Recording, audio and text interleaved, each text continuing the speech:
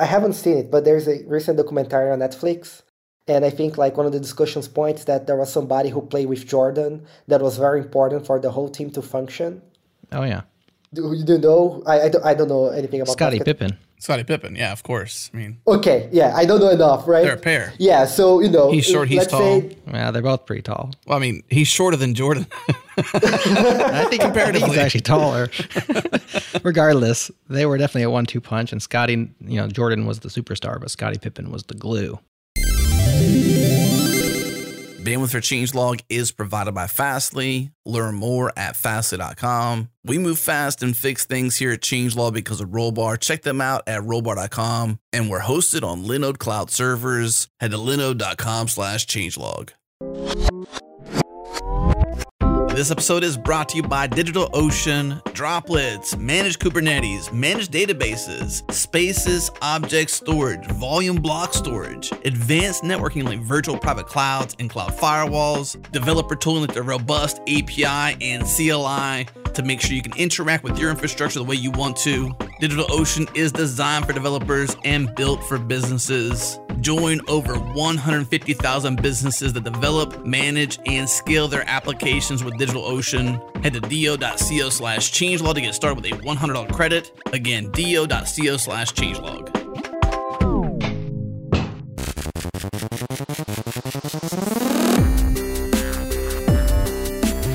All right, welcome back, everyone. This is the Changelog, a podcast featuring the hackers, the leaders, and the innovators in the world of software. I'm Adam Stacoviak, editor-in-chief here at Changelog. On today's show, we're joined again by José Valim. It's been a bit since we talked to him, but we're talking about the recent acquihire/acquisition of Plataformatec by Nubank, a fintech company in Brazil, and what that means for the Elixir language and what that means for José. We also talk about Dashbit, a new 3-person organization he started as part of some of the work that came from Plataformatec around the Elixir language. And lastly, we talk about a kind of crazy, kind of big, kind of awesome idea José has called Bytepack that helps you to package and deliver software products to developers and enterprises. It's pretty interesting, but as with anything, there's also some complexity that comes with that. So we talk through all the details.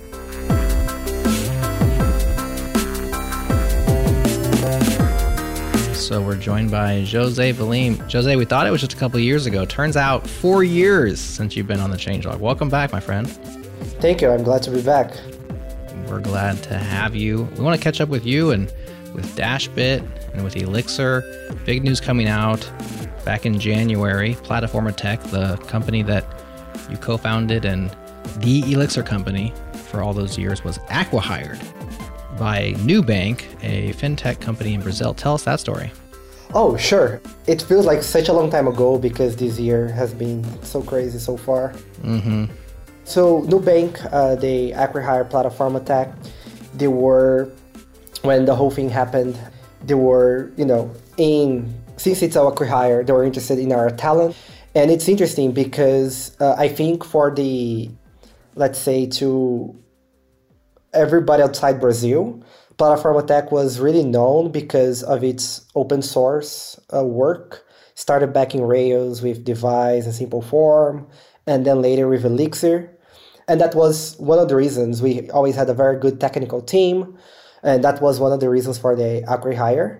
But in Brazil, Plataformatec was really known because of the way we manage projects and our processes. I'm doing air quotes when I say processes, but the whole way we would do project management and work with clients.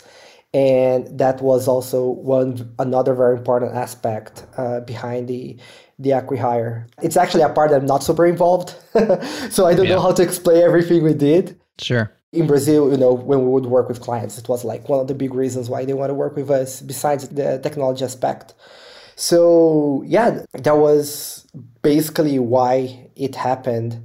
But I think what is more interesting for us to talk about from the changelog perspective, I guess, is about how does that affect all the open source that we have been doing. Does that make sense? Absolutely. Yeah, so as soon as the acquihire was announced, we knew that there would be a lot of questions. What it meant for, Device, Simple Form, which were still under Plataformatec's responsibility and also to Elixir.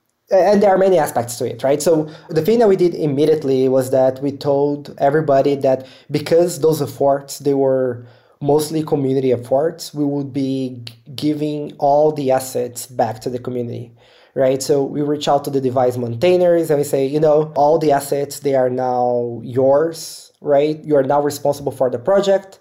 We won't be here like overseeing or holding control like of the logo and these kind of things. So we did that for all our projects. And so we transferred to the maintainers, and for Elixir itself, we transferred everything to the Elixir team. And that's me and other 4 or 5. My math is not good right now. But yeah, so to the Elixir core team. And that was one of the things that we need to do, right? Like who controls the code base, right? The assets and everything. But also something that people, they worried a lot at the beginning is like, what that also meant in terms of, who is going to be continue developing Elixir and the other open source projects. And I said since the beginning, like, I'll be involved in the project in the same capacity. And, at the beginning, people were still like, I'm not sure, right? Like, is that going to be true? But now we are 5-6 months after everything happened. It's true. We continue involved in this. I continue involved in the same way as before. Parts to Dashbit, which is my new company, and we can talk about it soon. But yeah, so the whole process, I think it's normal when there was the acquihire in terms of open source. A lot of people were worried what that meant and if it meant like less people working on Elixir or not. But I think besides this initial concern, everything went really smooth. And I think in practical terms, nothing changed, Yeah. So to be super clear, Nubank acquihired the consulting company you ran, not Elixir. Yes. And Nubank, what is really interesting is that they understand, right? They understand how important is open source, right? And they understand, and they really supported us in this decision because they understand that, we need to continue leading Elixir with our vision, and it doesn't make sense for them, to impose a vision of how the language should be. So when we're having discussions, they're like, well, we want to give open source back to the people who actually maintain it. Everybody that was on the table, everybody agreed immediately. Sure. How much did Plataformatec bankroll Elixir development? So when in the acquisition mentioned by Nubank, they say that we're confident that the language, its contributors and projects will keep growing and developing independently from Nubank, but it kind of depends on how much Elixir was really depending upon, funding or bankrolling in air quotes, without air quotes. Yeah, the language. That's a very good question. So they basically, Plataformatec, they funded me working on Elixir.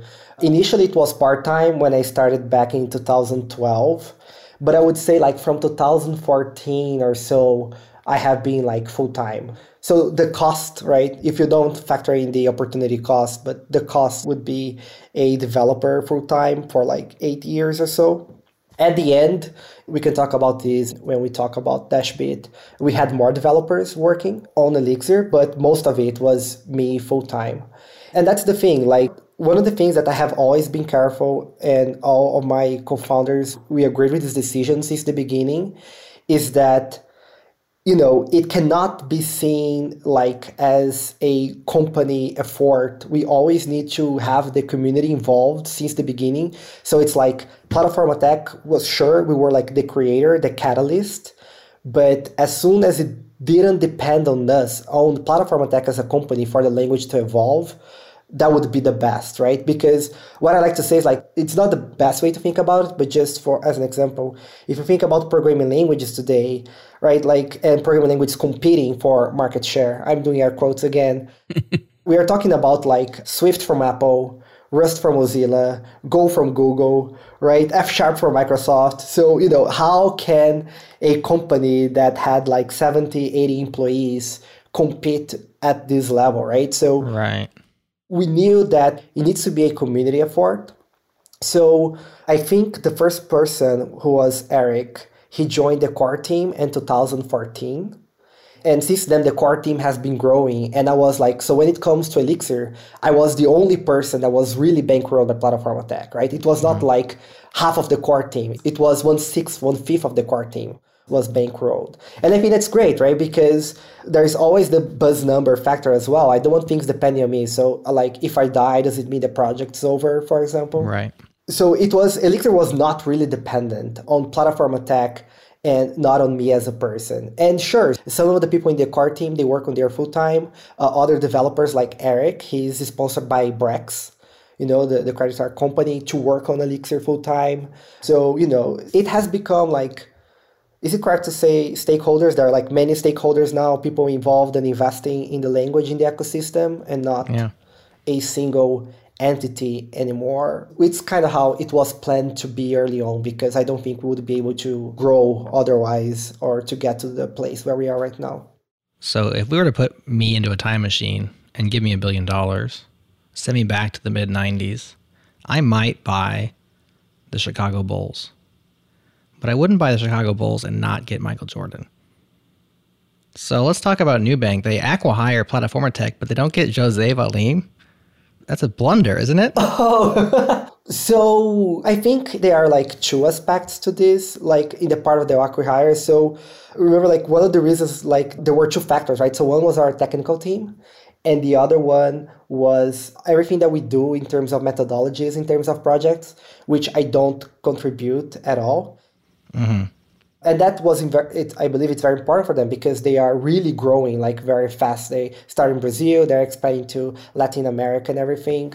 So, like I think there's a recent, like I haven't seen it, but there's a recent documentary on Netflix. And I think like one of the discussions points that there was somebody who played with Jordan that was very important for the whole team to function. Oh, yeah. Do you know? I don't know anything about Scottie Pippen. Scottie Pippen, yeah, of course. I mean, okay, yeah, I don't know enough, right? They're a pair. Yeah, so he's short, he's tall. Yeah, they're both pretty tall. Well, I mean, he's shorter than Jordan. I think comparatively, he's actually taller. Regardless, they were definitely a 1-2 punch, and Scottie, Jordan was the superstar, but Scottie Pippen was the glue. Yeah, so you can say like there were, maybe Jordan did not go according to our metaphor, but there were like 3 Scottie going there and helping them. And the other point is that they are mostly using Clojure, I believe. And they are public about it. They are one of the biggest cases of, large companies using Clojure at a really large scale. So it's actually interesting to hear about everything they are doing with Clojure and the interesting cases and how they are using the Clojure stack. And they write about it, they give talks. So it's very interesting to check that out. So in that sense, if they brought me, maybe they would be bringing Michael Jordan to play soccer, right? And that's not going to be a good fit, right? Well said. So, but in any way, it could be Michael Jordan to play soccer. But one of the things we talked about as well is because I like to say Elixir has like 3 major influences, which are Erlang, Ruby, and Clojure, right? So, a lot of the ways of thinking about problems are shared between Elixir and Clojure, and that's definitely something that hopefully was important as part of the acquisition as well. But yeah, for me, it was very important, like personally speaking, to continue involved with Elixir. It's what I wanted to be doing. And as I said, like, when we said about the importance of Elixir and of the open source projects, everybody agreed with that and understood that. Were you ready to move on? Was it good timing for you? Were you done with, so to speak, Plataformatec and focus more on Elixir and what your next big idea might be since you were so focused on Elixir? That's a very good question. I feel like, personally speaking, it's a yes or no. Okay, I'll explain why it's a yes and no. I mean, let's say when you build something and you have an experience, in our case, Plataformatec was, I think, 12 years or maybe 13 years, and you work with a bunch of amazing people and you work with your founders for that period of time. There is always that feeling like, oh, it's changing, right? Like the relationship is changing. Those are not going to be the people I talk to every day and this kind of stuff. But there's also like the relationship of like, you know what, like we've did this and we've built this and it went well and we feel accomplished by that terminating, which is not a feeling that you may get if that's ongoing, right? So sometimes you feel a lot of accomplishment by saying that something has stopped and has reached a dot, has reached a stop, right? So that's why it's yes and no. So I think like being able to say, oh, this was our journey that we shared together. This is what we built. We are proud. I think that's great. But of course, I miss the people that I work with. I mean, I still talk a lot with my co-founders and we still exchange ideas, but it's definitely a different dynamic. But the other aspect as well is that, so let's start heading a little bit into Dashbit. So Dashbit is let me give an introduction for those who are not familiar. Dashbit is my new company, is the company that I founded after Plataformatec. And what we do is that we offer a service called Elixir Development Subscription. And the idea is that we help companies like startups and big corporations to adopt Elixir. And we do that together with open source, right? So we try to build this virtual cycle where, we have companies working with us, we get positive feedback, and we put that back into our open source work. And that hopefully leads to more companies adopting Elixir, which, and then we have this cycle going. That's the vision with Dashbit. And the thing is that this vision, it has been running inside Plataformatec since 2018. So in 2018, basically, I had a conversation with my co-founders, we have been investing in Elixir, mostly me, for 6 years. So since 2012, 2018, 6 years. And I would love to have more people working on Elixir together. That would be fantastic. That's something we always tried, but it's always hard to make that dynamic work in a consultancy, right? Because what you do, maybe somebody is outside of a project for 2 months and then they can do open source, but then they go back to a project. So what about the work that they worked on 2 months, right? So it requires more long-term investment. So when we launched the Elixir Development Subscription was, can we think a way that we can help companies adopt Elixir? And that can be a kind of recurrent way, a recurrent revenue for us to continue investing on open source and for us to grow our team. So this is an experiment that started inside Plataformatec, and it worked out well. So it started only with me, and then Bytepack joined our team. So Bytepack, he worked on Acto, a way to communicate with the database in Elixir. He works on the Hex Package Manager. And then later, Marlos joined my team, and Marlos is involved on things like the Elixir Sense, which is if you're using Elixir and you're using an editor and you have auto-completion, Elixir Sense helps with that. So we were able to grow the team, and we were able to multiply a lot what we have been producing in terms of open source since this effort started. And what is really interesting as well is that I believe this idea, the Elixir Development Subscription, it has really resonated with our clients as well. Because what we would do before as a consultant is that somebody would say, hey, José, can you come here, stay with our team for 3 days? We are kind of going to go over everything. And then you disappear, right? So it's like a basic consultant gig. So I would do that, right? And then I would give the feedback, I would write a report, and then it would be a month or 2 months later that they would then actually start working on that report.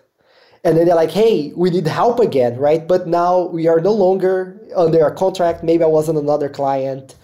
So the idea with the subscription is that you are in contact with our team all the time, and we are helping you review code, discuss changes, and so on. And this constant feedback, this constant communication is very important, and that's what resonated.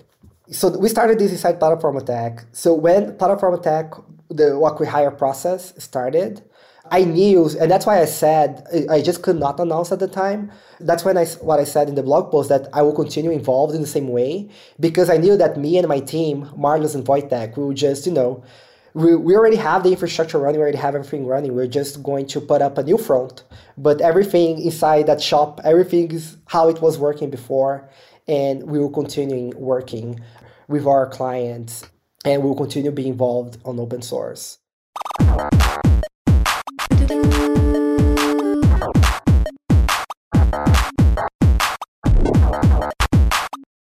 This episode is brought to you by our partners at Algolia. Make every search lightning fast and deliver the results your customers want every single time. Algolia's search as a service and full suite of APIs allow teams like ours and teams like yours to easily develop super fast search and discovery experiences. And best of all, and this is what we love, Algolia obsesses over developer experience. Their mission is to give development teams the building blocks necessary to create a fast, relevant search experience. And this includes extensive documentation and guides, an active community, and 24/7 support. Algolia is secure, it's reliable, and best of all, it's scalable. Get started at algolia.com and tell them Changelog sent you. That's ALGOLIA.com.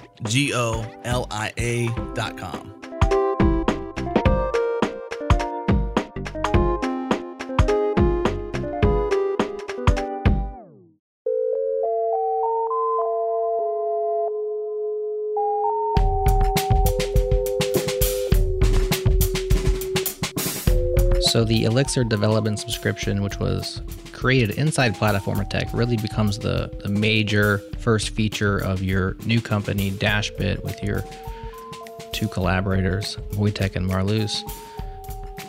Is it pretty much the exact same thing? And did you also get to take over existing clients as part of the shift over? Did Dashbit get a leg up because you had some people already doing this, or did you have to start from scratch? No, we definitely got a leg up, and it's pretty much the same thing. So really what we did was just, we made the website and we went public about it, because that's the other thing. Because at the beginning, when we started inside Plataformatec 2018 with this idea, we didn't know if the idea was going to work. We did not know if it was going to work in terms of finances. We did not know if it was going to work in terms of dynamics. Can we actually help those companies adopt Elixir while it's still being involved in open source?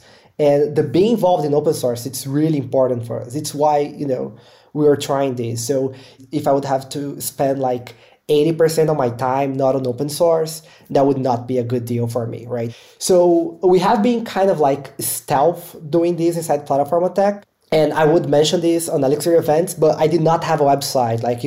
Nowhere you could go to Plataformatec website and know about this. It's a hidden feature people had to find, pretty much. Yeah, but people came to Plataformatec, to us for projects and this kind of stuff. And then depending on what they needed, we were like, oh, you want to hear more about the subscription? And that's mostly how we grew for the first, say, a year or a year and a half, just from the incoming, let's say, sales pipeline. And it was good because we were able to grow, very slowly, right? We were able to take our time and make sure that everything is in place. So when Dashbit came, was literally hey, this is our website. Everything else was, pretty much how it was before. So we definitely got a leg up. That means revenue was in place potentially. So you really were able to, I guess, navigate this acquisition, this acquihire, knowing that, I'm sure you got some sort of payout yourself as part of it, but then also the next thing in to continue to be able to invest in Elixir, it's sort of, I can imagine how that would make you feel pretty secure about your next steps. Yeah. Is that pretty accurate what I said? Yeah, I think so. It goes back to the thing that I was saying, everybody understood what was the importance of this, right? That's why everybody was on page. All my founders, we have founders that, they are not technical ones, but they are really proud of us building Elixir, and being able to create this software that there are a bunch of people using. So, all of us had all the time Elixir best interest at heart. And that's why it was, let's say, very easy for me to do this transition, because I was really supported by everybody along the way. Everybody supported it. I love the goal that's listed here on Why Dashbit. The goal is to advance the Elixir ecosystem through continuous adoption and sustainable open source development. That, to me, the Jose I know, that's more your heart than the heart where you're doing consulting, where I guess you're still doing that through the subscription. But that goal being an overarching goal of this shift for you is super cool. Are there any other setups like this? I mean, we talked about some of the other popular languages. Most are bankrolled by major tech firms. Others are they're just smaller or more niche. Some are started inside a company. This development subscription and the fact that it could just transition right out of Plataformatec right into a brand new thing and still be, I would say from my perspective as a member of the Elixir community, was this didn't bother me. This didn't worry me. This didn't bother me. The announcement, a lot of times when there's an announcement like this, it's a shakeup and people wonder, do I need to start looking for, like, what's going to happen? I mean, even just NPM acquired by GitHub, like, well, what's going to happen, right? But from my perspective, I was just kind of like looked at this and I was like, oh, cool. I hope that was you never know with an acquihire. Is this a congratulations or an I'm sorry? You know, I think it was a congratulations here in the story. So congrats to the whole team. And I'm not worried about Elixir's future. That was just my own personal response to the announcement. Is that, when you say everybody has been behind you, has that been kind of the community reaction? Has there been any pushback or worries or fears stated to you about Elixir's future? Yeah, definitely worries. And I think they are natural, like, to be very fair. Like, there are always some people, like, the only thing that bothered for me in this whole experience was that I could not prove the guarantees. Like I said, like, I'll continue involved in the same way. Like, that's my word. And some people, they wanted proof of my word. That rubbed me in the wrong way, right? Like, because the implication is that I was lying, right? Right. Right? And you can't prove it without time. Like, you need time to prove that. Yeah, I needed time to launch Dashbit. And even if I could announce there, I think it was not a long period. I think it was a 2 weeks or 3 weeks period between we announced the acquihire and we announced Dashbit. But I also think it was a very good exercise, right? Like, you know, how the community is going to react to such a change. And it can help, like, let's say, find flaws or gaps in the community, right? Like, you know, as I said, Plataformatec was never really the big company behind Elixir. We created it, but today it's a community project, belongs to everybody, right? So, you know, why were people still having this impression? Why we need to improve our communication, right? So it was still a useful exercise to see where people would feel uncomfortable and skeptical and see how we can improve the communication around those areas to make sure that, again, like, you know, if I die, right, it is not going to necessarily translate, oh, Elixir is dead, right? And these kind of things. So there was definitely a little bit of pushback, a little bit of things that, some things that rubbed me in the wrong way, but I feel like with the announcement that we did that we'll continue to invest in open source, most people, they were already reasonably comfortable or comforted anyway by it. And when Dashbit came along and, you know, people saw that I was involved in the same way, my team was there with me, I feel like 99% of the remaining reservations people had probably dissipated. So since transitioning over to Dashbit, you got it launched out there a couple of weeks later. Some things transferred over. For example, you mentioned Marluce works on Broadway, which was a Plataformatec project. Now it's on Dashbit Co. on GitHub. Of course, there's things inside the official Elixir, is it Elixir-Lang or the Elixir org. And then there's Ecto has its own org. So things are kind of spread out. First of all, tell folks what Broadway is for those who haven't heard of it, because it's pretty cool and we haven't talked about it before. What's this Broadway project? Yeah, so Broadway, it's a library for doing data ingestions and data pipelines in Elixir. So, you know, if you want to consume data from SQS or RabbitMQ or Google Cloud Pub Sub or Kafka in a very efficient way, utilizing all the cores in your machine and doing batching, automatic acknowledgements, all those kind of things that you expect from a robust like data processing pipeline or data ingestion, Broadway is exactly for that. And you know what's the coolest thing about Broadway is how and why we created it. And that goes directly to what Adam was saying about, you know, like the heart of the company. So when we started the subscription, this is still back at Plataformatec, we were working with different clients and they were using a library called GenStage. So Broadway is built on top of GenStage. And it's called Broadway exactly because it coordinates the stages for you. That's kind of the pun in the name. So we had a lot of companies building GenStage and they were using GenStage, our clients, and they were building those complex pipelines. And we were seeing our clients making the same mistakes over and over again. So we would work with them, improve, and then it came upon us like, wait, if everybody's building these and everybody is making the same mistakes, there's probably something that we can do about it. Or maybe there's a higher level of abstraction, right? So we started working on Broadway. That's how Broadway came to be.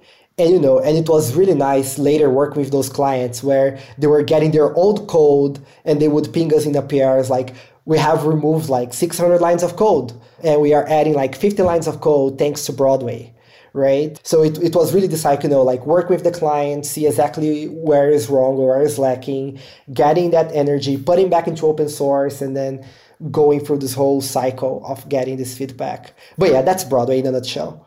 Super cool. So how many of these subscriptions have you done or are doing? Is it the kind of thing where there's just like one development subscription at a time, or since there's 3 of you, can you get 3 of them going? And what kind of projects do you work on? Yeah, so I can probably not go a lot into that just because, clients, confidentiality with clients. Sure.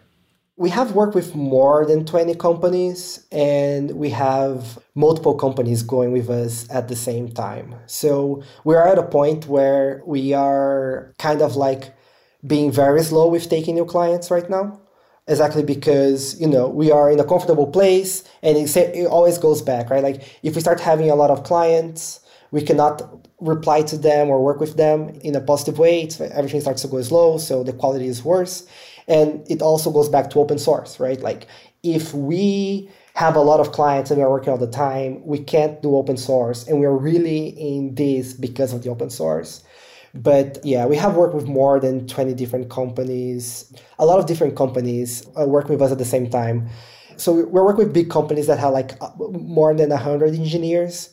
So it wouldn't make sense for us to review the code like produced by 100 engineers. It would never work out. So usually the way it works is that you have a subset of your team, or when it's such a big corporation like that, you have the technical leaders or people that are focusing on more, or somebody that is tackling a new important product, then new important project inside the company, then they are working with us. So we work with different clients and with relatively small teams, let's say from like 2 to 5. And I guess before I asked you too many questions in a row, because you skipped one of mine, which was, is there anybody else doing this? Oh, is anybody else doing this? Yeah, like you can't get a Perl development subscription, or can you get a Ruby development subscription? Well, I know there are like support subscriptions, right? For many things, like databases, for example. Mm-hmm. When we started it, I've seen examples of other companies doing this, but if you go like to most like database providers, they do have kind of like support thing. Like MariaDB, for example. Yes, another example. So, and I know there are like open source projects where their model for sustainability is based on top of support as well. Mm-hmm. So it's definitely there. There are definitely other people doing this. I don't know if there are other people doing the mixture that we do today, which is, it's not really about support, but working with your team, being together in code reviews and participating on decisions. I don't know if there is that mix. I assume that, if I hire like MariaDB and I'm going to design something, I can probably jump on a meeting with them in the support and talk about this stuff. Yeah, mm-hmm. But for us, something that is very important, and that's how we actually work with our clients most of the time, it's actually through code reviews. I mean, it comes down to the goal, really. If the goal is to, 1, advance the Elixir ecosystem, and then 2, sustain the open source development of it, if that's your goals, then the reason why you're doing this is so that it can achieve those goals. So the question is this a model that other teams can adopt? One question you said, Jared, was, are there others doing it? But I think the bigger question is, could they? And is this working to do those 2 goals? Yeah, is that a question for me? Yeah, is it working? Is it working? Yeah. Oh, yeah. And is it reproducible by somebody else? I'll be very honest, I have no idea if it's reproducible. Not that because what we are doing is hard. It's just that I don't want to give anybody the impression that it's reproducible and be responsible for it, right? It's like, it may be reproducible. I don't know. I did it just once and I don't know of anybody. Step 1, make a programming language. Step 2, make it extremely popular. Step 3, profit. No, step 3 is question marks, and then step 4 is profit. Right. Or profit just the amount necessary so we can continue investing on just enough to stay alive. Yeah, exactly. Yeah. Do you feel like this is working for you, like personally in your life? Totally. Yeah. I don't know usually how big are our cycles. Like, when you start a new journey, how big working journey, how long it is supposed to last. But we have been doing this for 2 years with the team as well. We are close. We talk a lot about this. Like, we are taking decisions together. So when we say, okay, let's go easy a little bit and not take new clients so we can continue comfortable is a decision we take together. And we are always asking ourselves, like, are we enjoying this? Like, is this working? So to answer your question directly, when we ask ourselves this question, the answer is generally yes. Like, this is working. We are happy. We are happy to work with our clients. We can work with them through interesting and challenging problems that it's always rewarding on its own. And we can continue investing on open source and doing the things that we love and see our work affect the community directly. So answering more directly, it's definitely working for us. But how much can we reproduce it? That's a very good question. And people, I guess, will have to try and we'll see. I think you'd find that out at scale. So I think if it's working and we've already identified the goals, it's personally working for you. However, there is a bottleneck in the fact that it's the three of you. So you have to sort of take on clients or subscriptions, using your terminology, you have to, scrutinize them more, because does it take you away from the open source, you said? So I guess the question is this something that you could scale, desire to scale, or plan to scale? Meaning bring in more Elixir developers to sort of take your seat in the seats metaphor and enable you to add more and grow even further. Like, is that part of the plan? So right now the answer is no. I don't want to grow our team beyond us three. And I feel like if we could grow our team, it could have a really good positive outcome, which is now we are 3 people working on the Elixir community and projects. What if we are 5? What if we are 10 and everybody's contributing? I feel like that would be great if we could have 10, but I am worried what is going to happen with me if I am the person who is making it grow. Maybe if we are 10 and then I can come back on the show and then you ask like, hey, Jose, is it working for you personally? Maybe my answer would be no, because I'm like, no, man, I'm not doing open source anymore. And that's why I was doing this thing in the first place. So maybe it can scale if somebody else, comes and wants to make it scale and worry with that part of the business. So I don't have to. But at the same time, like right now, it's like when you find the perfect temperature in the AC and you're like, don't change it, don't touch it, right? Right. Mm-hmm. But what if you did change it and it was amazing? It's even better. Yeah. Right. Like you'd never know, right? That's risk. Yeah. At its best. Not curious to find out at the moment. Maybe in the future my mind will change or, but at the moment, I am enjoying, staying small. I was at a company where we were 70 to 80 employees. Yeah. I kind of seen how that works. I want to celebrate staying small for now and enjoying that. And it may change in the future.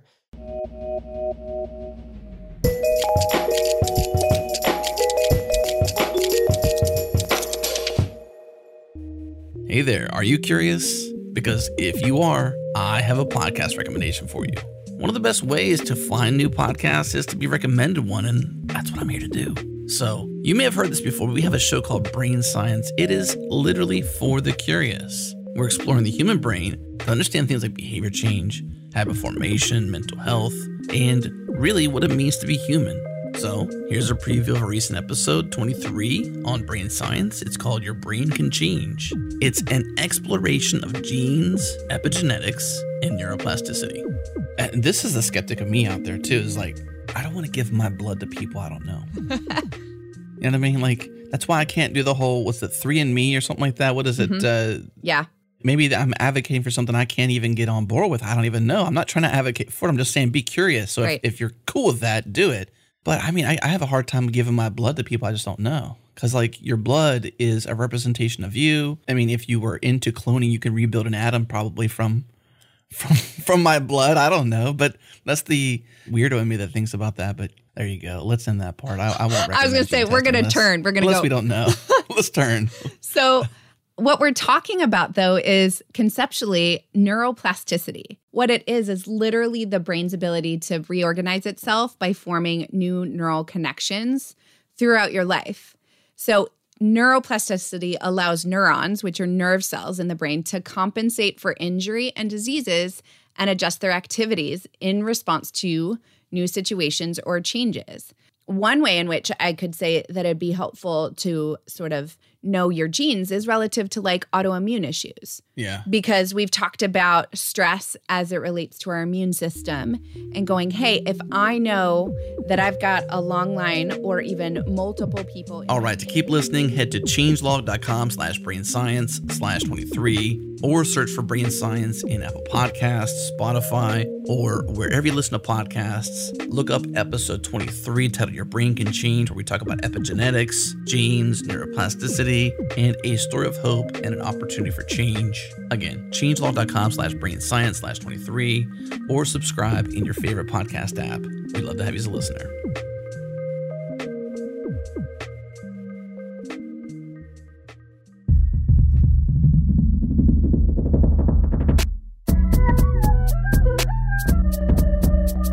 So you weren't busy enough, and you had another big idea, which is Bytepack, which I'm reading on the website was actually a yak shave from another idea. So you got things working at Dashbit in addition to the development subscription. Tell us about Bytepack and what you've been working on the side. Yeah, so Bytepack, it was a yak shave, and it's a very funny story because we were working on our own software product, so something that, it's not fully decided yet, but you can think like probably something based on the open core model where we would release a new project and then there would be advanced features on top of it that would be paid.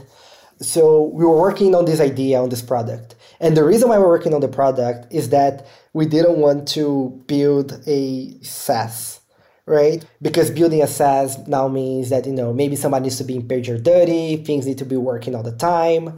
We were working on the software product idea that people would install somehow, right? It would be an Elixir project, but maybe you would install it or as an Elixir package or as a Docker image. So we were working on this, and then we figured out, okay, sure, but when we have this ready, what is the next step? People need to be able to buy it, right? People need to be able to buy a license. So we need to manage licenses for them. Then they need to be able to download the latest version. So we need to integrate with whatever tooling they are using. And then we'll have to create a landing page for this product. And then there are other things that I learned along the way, like things regarding taxes. I learned that if you're selling a digital good, you may be liable for taxes in any country in the world if some person buys from that country. So when we started looking into it, they're like, oh my God, to put our software product like that, we need to run a service for supporting this distribution of the software product. And then we started talking to people, and people do people that were running their own software product, they already have something that they are selling to other developers. They're like, yeah, that's what I had to do. And I basically I MacGyver the whole solution here. I connect this service with the service that pings the service that gives a token, and somehow things work together. Or sometimes it still needs, so if somebody cancels the subscription, I need to remove the token manually. And they're like, it took me a lot of time, a lot of effort. And then we would actually talk to some people where they were like, I want to launch my software product, but I know I have to solve those things and I don't know how, or I don't want to. So the Shave came when we said well, what if instead of solving this problem just for us, can we solve this problem in a general way that is going to be useful to other people as well? So our goal is to still have something that works for us, but if we can help other people along the way, that's going to be fantastic. So the idea with Bytepack is that we help you sell, package, and deliver software products to other developers and to companies, to enterprises. Right. So the idea is that if you are a developer and you want to sell a pro version of a NPM package, for example, you will be able to do that for Bytepack. You're going to push the package to Bytepack. Your clients, they are going to receive the versions. They can audit the versions. They can control. They can download it. So that's what we started working on. And I think maybe 2 or 3 weeks ago, we launched a landing page to collect feedback on our idea. And we have a beta that we're already using internally, but what are the features that people think we should focus first and value first, what are people are most interested on, and so on. So it's kind of like an app store, like iOS app store, where Apple handles all of the nitty gritty, the distribution, the payments, the spammers and scammers, all that kind of stuff, taxes, etc. And you just upload your binary to Apple and let them distribute it. With Bytepack, you just kind of send your package to Bytepack and set some pricing or whatever, and then folks just install it from there. Is that in a nutshell? Yeah, that's one way to phrase it. But the thing about the App Store, it doesn't necessarily give a lot of visibility to the team and the person who maintain or create that product. It's software first, and then the team there's a byline. There's like a author. Yeah, it's a footnote in there, right? And for us, especially if you're thinking about our perspective, right? Like we feel like if we launch a software product on any platform, one of the appeals of the software product is that it's going to be the Dashbit team behind it, right? Okay. So with the App Store model, it's like it wouldn't work in that sense because we want to give visibility to the team because we think the team that is behind it, it's really going to be the kind of the soul of the product that you're selling, and we would not want to take it away. A lot of times, it's like when you're working with Dashbit, right? While you're working with Dashbit, sure, you like our team, but part of the reason is probably because, you're also vested in the future of the Elixir community. And when you buy something that is like open core or dual license or something like that project, you have that interest as well, right? You want to see that project succeeding, and it's one of the reasons why you're moving forward. Mm-hmm. I think it's very good with the App Store, but there is a line we need to draw there. And recently I learned that this line even have like legal complications, for example. So one of the things that we have been exploring with Bytepack is being responsible for handling taxes and so on. But that's only possible if we indeed hide who is selling the thing, if it's not a big deal. But if you want to put the people who are, if you want to make it very clear, like, oh, you are buying this because you're supporting this team and this product, and this is not something from Bytepack, we actually cannot say that we are, the liability for taxes may change depending on the legislation.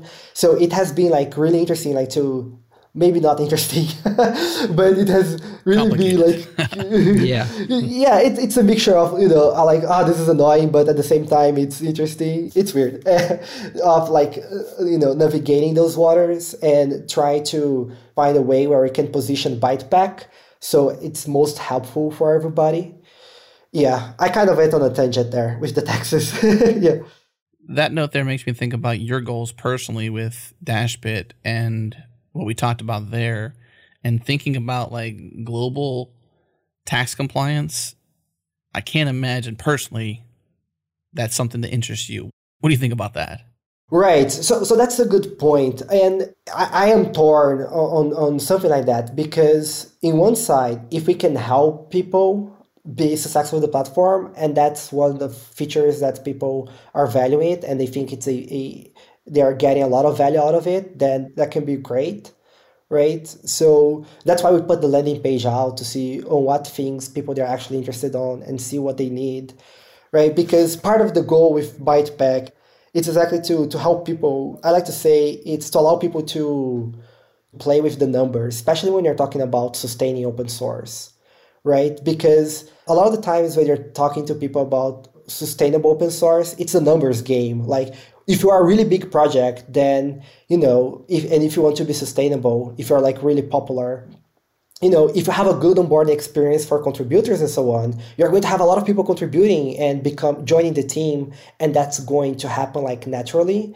and you can achieve sustainability for that, right? But when you consider the long tail, right? Or, if you're a big project and you're going for donations, sure, you're going to get a lot of donations, potentially get a lot of donations. But when you look at the long tail, right, I want to allow people to play with the possibilities. Well, which one is easier? Is it easier to find 1,000 people who are going to donate $5 per month?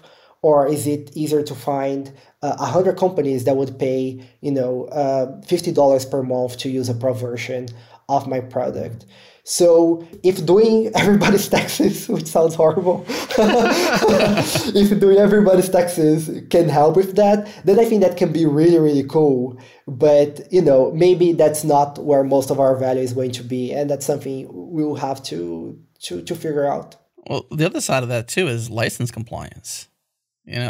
Based on the 1, 2, 3 on the, at least currently on Bytepack.io, step 2 is developers and enterprises buy this license, directly through Bytepack, and then they download the product using the same standard tooling, NPM, whatever. Then I'm wondering if you've got to somehow verify and do license compliance too. Right. So I think license compliance is going to be basically what is I think they call it honor system, basically. A lot of the people who sell software products today, where they are serving through NPM or Ruby gems. So if they have something that is per user, they trust you to be following the license legally, and they trust you because there is actually no way for us to enforce it. Because if we do things we could phone home, but if we phone home, I'm pretty sure it would be a no deal for a lot of big enterprises, right? Yeah. Totally. It's going to break some sort of the whole purpose. Yeah. Right. Especially because when you're installing a Hex package, a Ruby Gems, NPM package, they are usually running within your software. So if you're phoning home, I can send your database credentials. I can send your client information, right? And again, if it's an NPM package or a Hex package or Ruby Gems, nobody's going to run compiled code or obfuscated code, right? Because again, the person could be doing anything with that.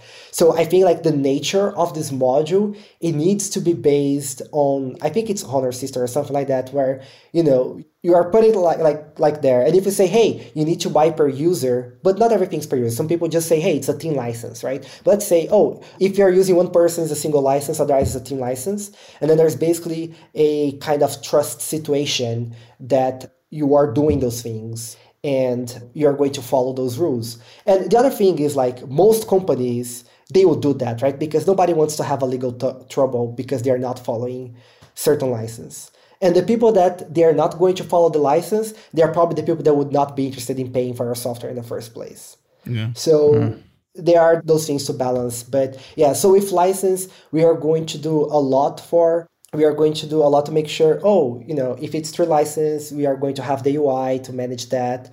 And, for the organization, it's also great, right? Because if you're a big organization and somebody is removed from the organization, you need to make sure they do not have access for those packages and this kind of stuff, because it can be a liability, right? So if somebody gets some paid software out of a company, it's actually the responsibility of that company to make sure that doesn't happen. So the corporations are also interested in make sure that all of this works together. But a lot of it will be, that's what we have. And again, it goes back to the idea with supporting the team, supporting the open source project, and everybody understanding those goals and making the correct decisions and the legal decisions as well. So would an ideal customer for Bytepack be, Mike Parham, with Sidekick and Sidekick Pro, where you have an open source free version and then you have a freemium or an upgradable, I guess it's an open core, basically, where the additional features are then distributed via Bytepack. So maybe I use Sidekick and it's hosted on rubygems.org, and then I use Sidekick Pro and it's hosted on Bytepack's infrastructure. Yeah, Mike Parham would be a great example. And, similar ideas, I like to give examples about admin dashboards, for example. Sometimes, depending on web framework, you want to have a admin dashboard. And I've seen in my life, a lot of people starting those kind of dashboards, and then with time, the project goes unmaintained because it's a huge effort, make an admin thing that works for everybody. And most of it start with somebody doing something that works for them. And then it starts the scope, it starts the feature creep, right? And then becomes very complex, right? So, maybe something like Bytepack can actually be a way for those tools to actually exist. Because the worst scenario is when the tool is no longer there, right? Because it's unmaintained. And then, there is nobody maintaining that. They do not have fun. There is no tool for people to use. So yeah, I think there are a bunch of potential ideas of things that would work for Bytepack, and some ideas that maybe they can find a more sustainable model when it comes to complexity and growing with time. So essentially, if somebody has the hurdle in front of them, they're not selling something, like a digital product, like a software product like this that fits this model, because they don't want to deal with the essential headaches that come with tax implications that we're talking about, they would be a great candidate for the platform you're trying to build. Yeah, all the things you need to do, like setting up payments, managing the licenses, and then maybe running your own version of Ruby gems and, making sure that that is up to date all the time, or your own version of NPM. If you don't want to have to do any of that, right? That's the model. But one of my hopes is just that, I think there are people that they don't even consider this option just because the barrier to entry is too high. Yeah.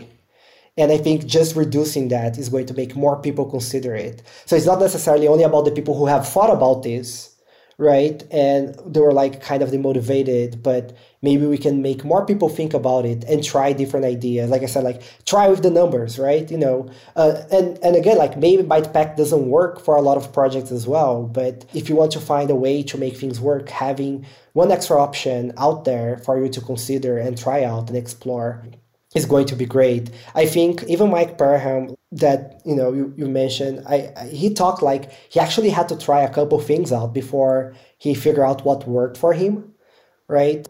Maybe Bytepack is what's going to work for some people, maybe it isn't. But I will be interesting to see what people are going to try and if it can have a positive outcome in general or not.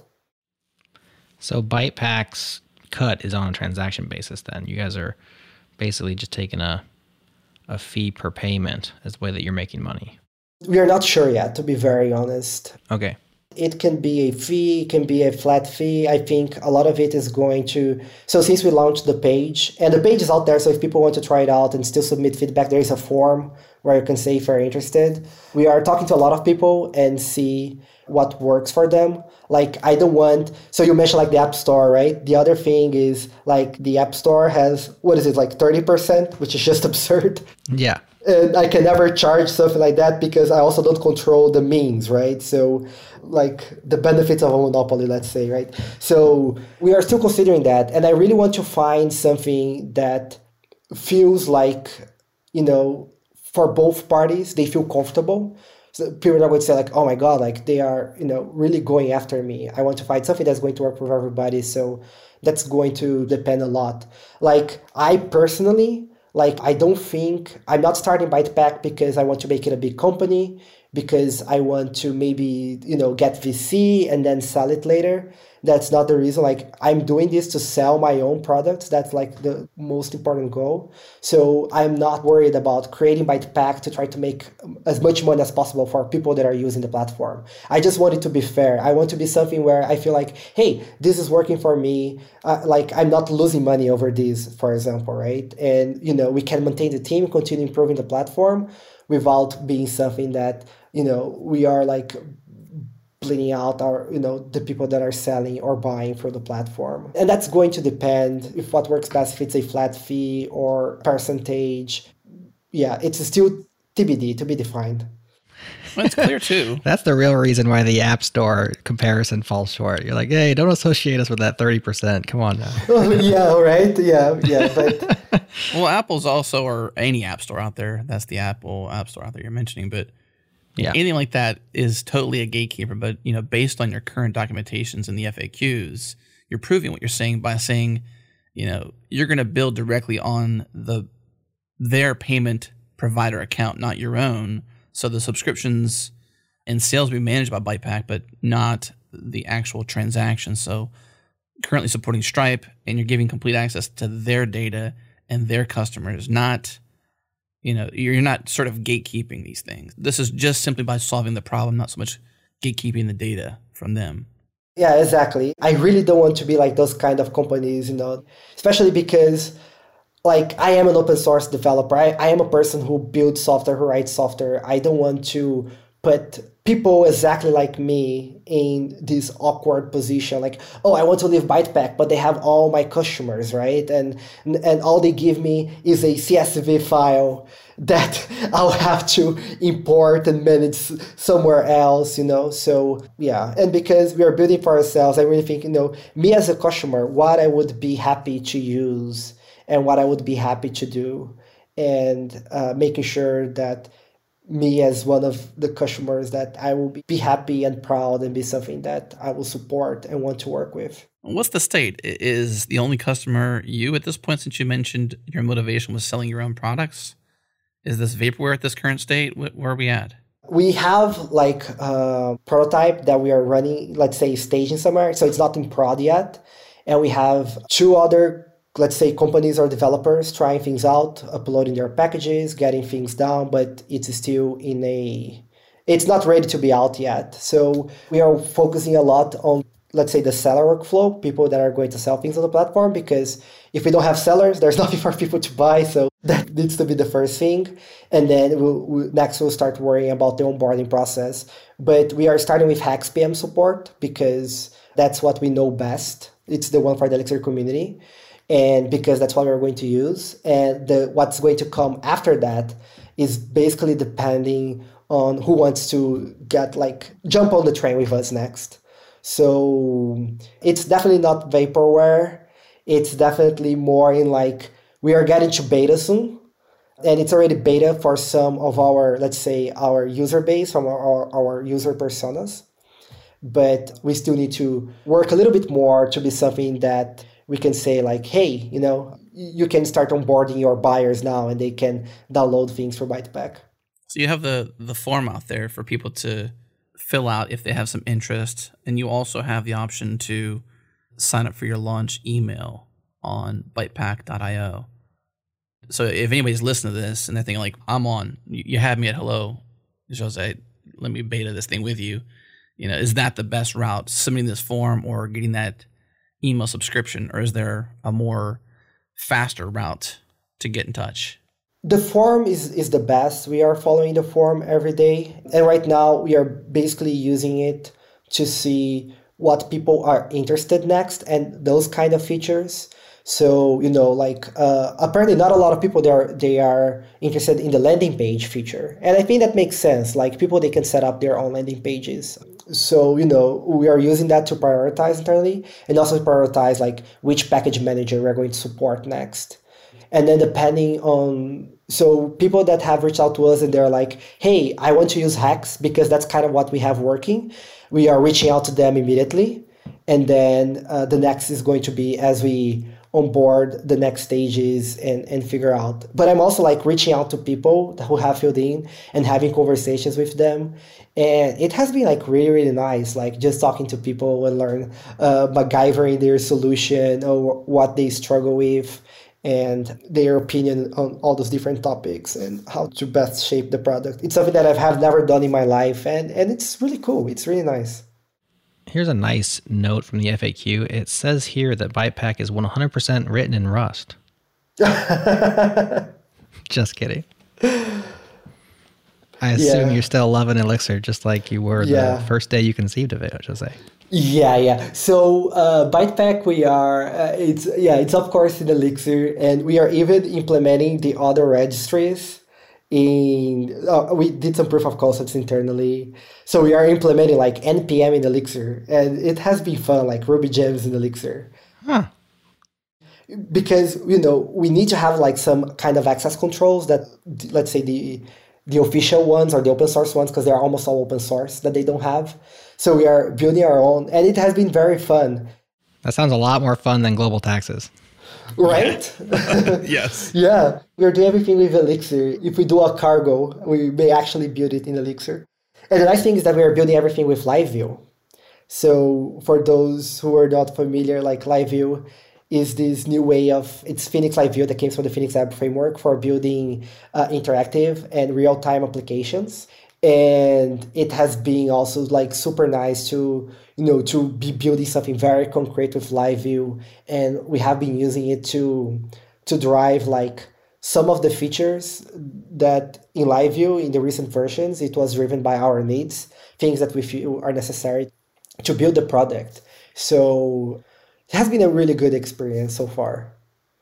Ask me again in 2 years and we'll see if it's still the same. Yeah. But, right now at the very beginning, it's going great. And we are very excited with all those different things that we are not doing 2 years ago. Yeah, that's a good thing. Let's not wait 4 years. Let's wait 2 years, maybe. I'd say 1. Hopefully this is out of beta and out there kicking butt before 2 years from now. Yeah, if you want, I can be back when it's out of beta, and let's do it. Let's earmark it. Let's hear what the next step is. And audience, if you're listening to this thinking like, gosh, I want to try this, bytepack.io is how you check it out. Reach out to Jose; he'll help you out. And Jose, thanks for being so dedicated to open source. And there's a lot of people out there that are very dedicated, and you're definitely one of them. To create a language, to be so inspired by Ruby, to create a language, which we use here at Changelog. If you haven't checked that out yet, our entire code base is Elixir, Phoenix Framework, etc. Jared, you can riff on that, but that's right. We're appreciative of all your hard work, Jose, and it's great to talk to you again. Thank you, I appreciate it. Thanks for having me. Anytime. So awesome to catch up with Jose again. If you want to catch up with him as well, the easy way, one of the easy buttons at least, is to comment on this episode. This is episode 402, but no payment is required for comment. You can drop your comment at changelog.com/402 or head to the show notes and click discuss on Changelog News. We'd love to hear from you. Of course, huge thanks to our partners who get it, Linode, Fastly, and Rollbar. And also huge thanks to that Beat Freak Breakmaster Cylinder for making all of our beats. We love them. Hope you love them too. And last but not least, subscribe to our master feed. Head to changelog.com/master or search for Changelog Master in your favorite podcast app and subscribe. You'll find us. It is one feed of all of our podcasts. Get everything we ship in one single feed. Again, changelog.com/master. Thanks again for tuning in this week. We'll see you next week.